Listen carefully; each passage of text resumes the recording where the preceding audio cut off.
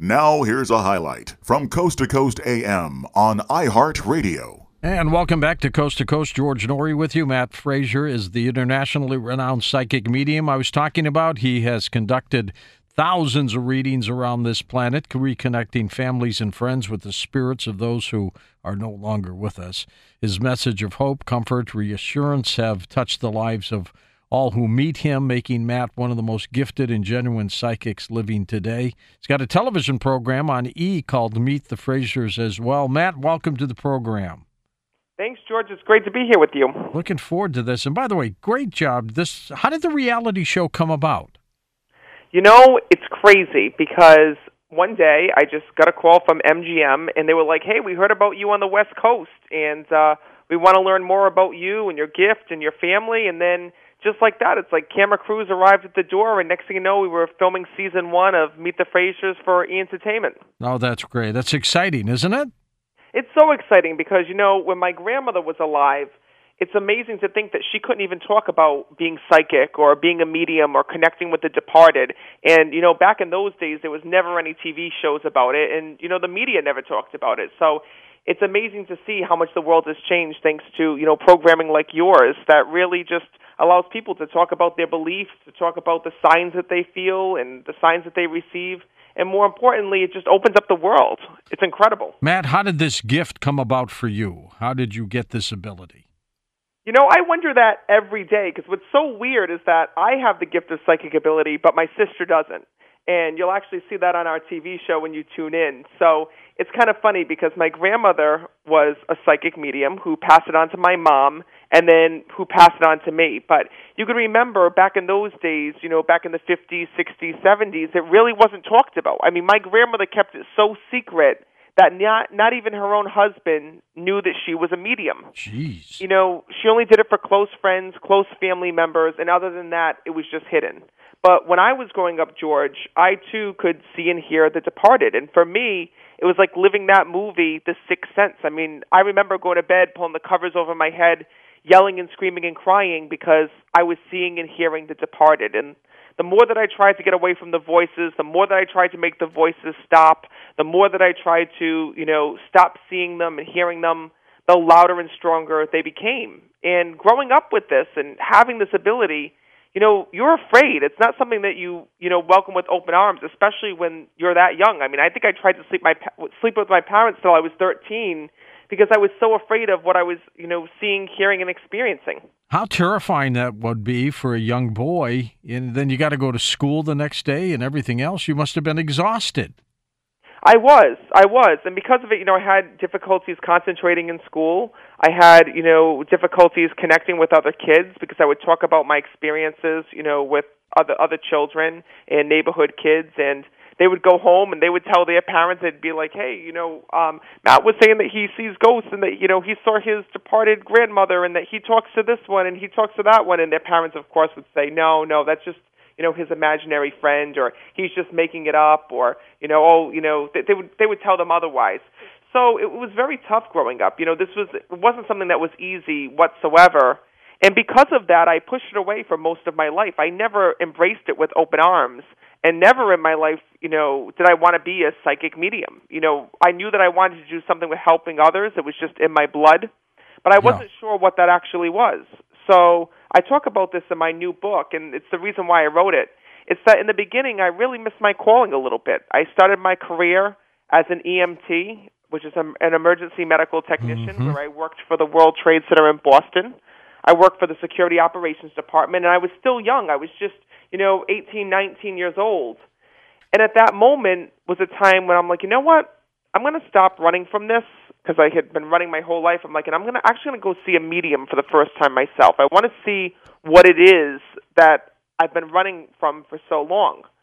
So I decided to go see a medium because my family just kept it a secret, and I wanted to see somebody who was actually using it in real life. And I went to go and see a medium, George, for the first time, and it completely changed my life. It showed me that not only could I do this too, but also I could use this gift to help others to heal by putting them back in touch with their loved ones. It started to gel for you right about then, didn't it? It did, you know, because I said to myself, okay, you know what? When I feel something, I'm going to say something. And, what's crazy is when I went to see the medium for the first time myself, she could pick up on what I was experiencing as a child. The minute that I walked in, she knew that my grandmother had passed and that, when I was a child, I would see and experience her and that other souls were trying to reach me. And it's like, she knew everything about my childhood, which I never discussed, openly. So it was amazing that she could put that together. And she said to me one thing: why are you running from this? Like, you should be embracing this. You should be looking into this. So she gave me this meditation to use to open it back up, because like I said, I had pushed it away for years and years. So she says, go home, try this meditation. She says, it was a white light meditation. I have it in my book. And she says, if you ask for it to come back and you do this meditation, you're going to open yourself up to seeing and hearing and experiencing everything that you did as a child again. So I went home and I tried it, and next thing you know, it was like it had never left.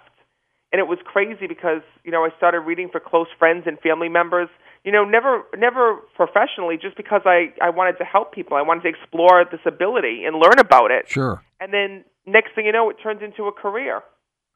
Almost overnight for you. Well, no, it seems like it did overnight, but really, I think that heaven just started opening doors. Don't forget, I've been doing this for 10 years now. I'm only 28 years old. That's right. But, it's been 10 years of doing this, and it has moved pretty quickly, but it wasn't exactly overnight. First what happened was I started reading for close friends and family members, and the next thing you know, their friends wanted to go and have readings with me, and then, their parents would want readings, and then, I'd be doing house parties, and then after house parties I did, small group readings, and then I was asked to be on TV and radio shows, and one day, somehow, some way, traveling the country, doing, big live events, and then next thing you know, getting a reality TV show about my family and my life. So it's really been a huge blessing, and, I'm so thankful to be on it. Have you ever come across the demonic end of all of this, Matt? Well, of course. I mean, Listen, there's both a good side and bad side of psychic ability. And, that's one of the things that I want to teach people as well. Just like you come face-to-face with evil and negativity in this world among living people, you also come across it in the spirit world. And that's why it's really important that you protect yourself.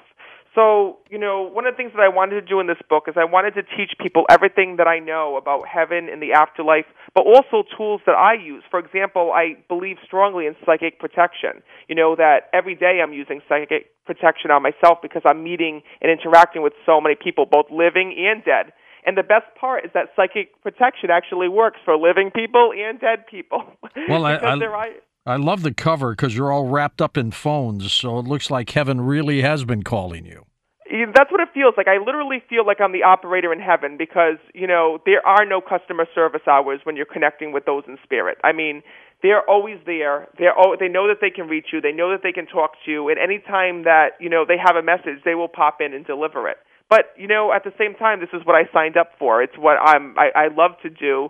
It really has been my calling.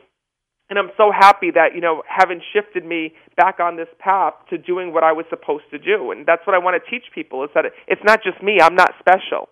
We all have different gifts. We all have different, abilities that we can bring to the world. And we all have a way that we can tap into our own psychic ability. Some of us see the departed, like myself. Some of us hear the departed. Some of us, even sense and smell the departed, as crazy as that sounds. You just have to be open to it. And the same way that you're learning to connect with your loved ones, they're also learning to connect with you. So with the right techniques and with the right protection, you too can start your own conversation with them. Matt, since you've been doing this, and you've been doing it, like you said, for a long time now, what has been for you one of the most compelling stories that you've come across?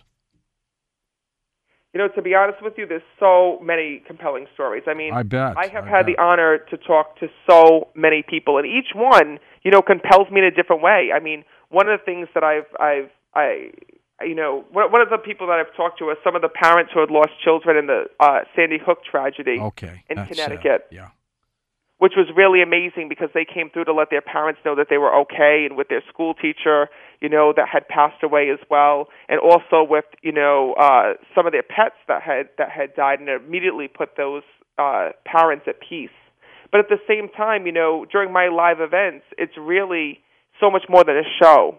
each event is really a demonstration that there is life after death, and it's proof that our loved ones are with us in real time.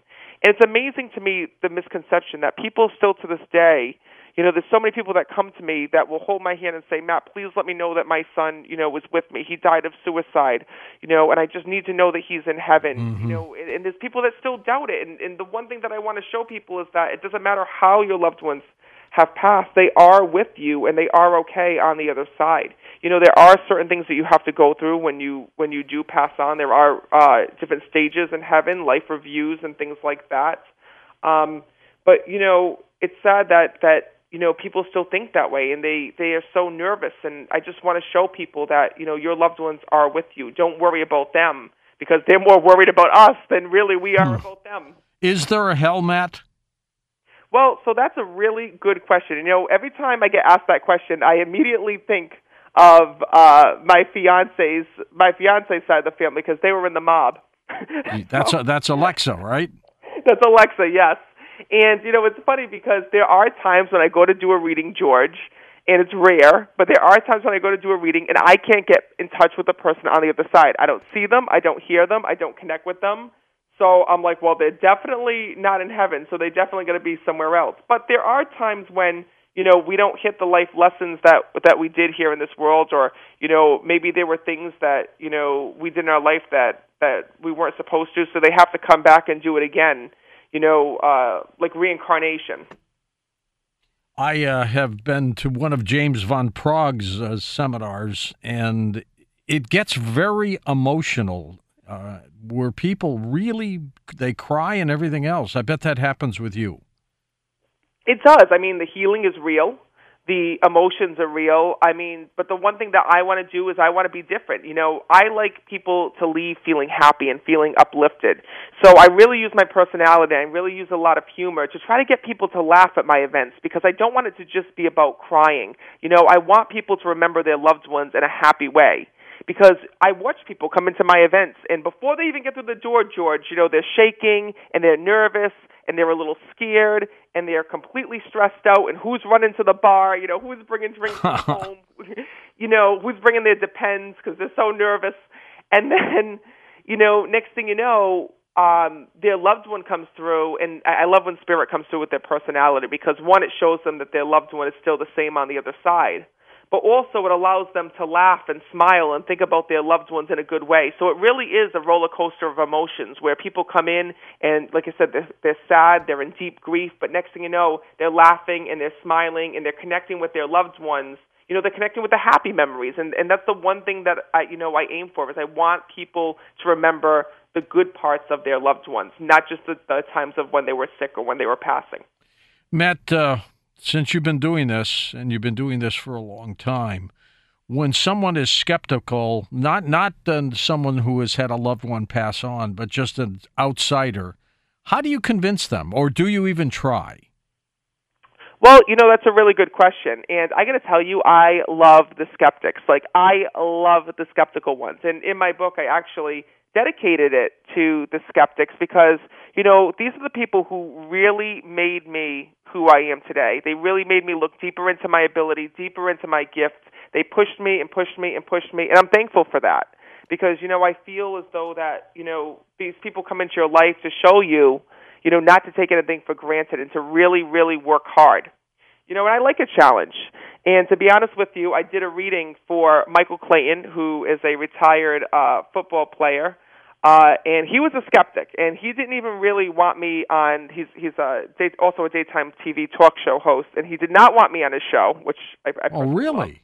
Love. Yes, he did not want me on the show, but the producers convinced him otherwise, and I went on the show, and I did a reading for him, and I did a reading for his other co-host, who also didn't want me on and was skeptical, and he completely turned into a believer in just 3 minutes. And you can actually see that video on YouTube. It's called From Skeptic to Believer. You could see his face change, couldn't you? Oh, did you see it? Yeah. Yeah, and it was amazing because, I went on there and, I didn't even know who I was sitting down with. And next thing you know, he had a long-lost friend that had came through, and he was completely and utterly just shocked. Because you don't know anything about these people. going No. into it, do you? No, because when you go on morning TV, you don't know who you're going to sit down with. You have no idea, and a lot of times I'm going from state to state, so I'm not familiar with the programming because it's local programming. Right. So, for example, that was in Tampa, Florida. But before then, I was on 3 or 4 other TV stations because that's what you do on tour. You go from station to station to station. Yep, so you're you have all no over idea. all over the map. The only person I know is George Norrie. That's it. That's the only person I'm familiar with. Well, you were on Anybody when we else, talked about the secrets to unlocking your psychic ability. Remember that one? Oh, yes. That About was my first book. About a year ago. Yeah, and that was actually an ebook. And then I wanted to do something that was more of a memoir about my life that took people from the beginning because, I get asked so many questions day to day. What was it like for you being a child? What was it like being a psychic child? How did you develop your gift? What were some of the milestones you went through? How did you transition from being an EMT to being a psychic medium? And one thing that people don't know that I didn't talk about until this TV show is that my own dad didn't come to my events. So you talk about skeptics, you talk about people being skeptical, and my own father was. Gee, now whatever happened? Did you turn him around? Is he still with you? What happened?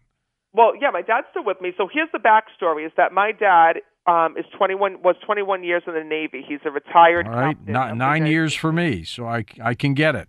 Yes. Well, listen. So when I was growing up, my dad was out of my life. He was in, he served in our country, and he was in Desert Storm and also Operation Iraqi Freedom. So back in those days when I was growing up, we didn't have FaceTime, Skype. We didn't have email, probably because my parents were cheap. But we didn't have email till 1998. I was born in 91. So there was no way to communicate with my dad. And when I was growing up, he wasn't there when I was seeing and sensing spirit. He wasn't there when I was waking up in the middle of the night screaming and crying because I was hearing dead people. He missed out on so much of the early years. That's where your mom came in, right? That's where my mom came in, yeah. So that we have a really strong bond with one another. It was really tough growing up because here I am seeing and hearing the departed, and my mom's, trying to get me to cope with it and get me to open up to it. And there's my sister who's like, "Why are you crying? Why are you screaming?" She didn't see nothing, sense anything. I mean, my sister can barely communicate with the living, never mind the dead. But that's a different story. Huh. So. It was very tough because I felt like I was all alone. I felt like I only had my mom. And then one day my dad comes back home, and all of a sudden he's like, "Oh my God, my son is a psychic medium. I don't know how to take this. When did this start? How did this happen?" Yeah. Yeah. So, I covered all of that in the chapters as well because, like I said, it wasn't easy. It was very tough. And on the TV show, Meet the Frasers, my dad actually decided to come to, it took a TV show, I guess, to get him to finally agree to come to a live event for the first time.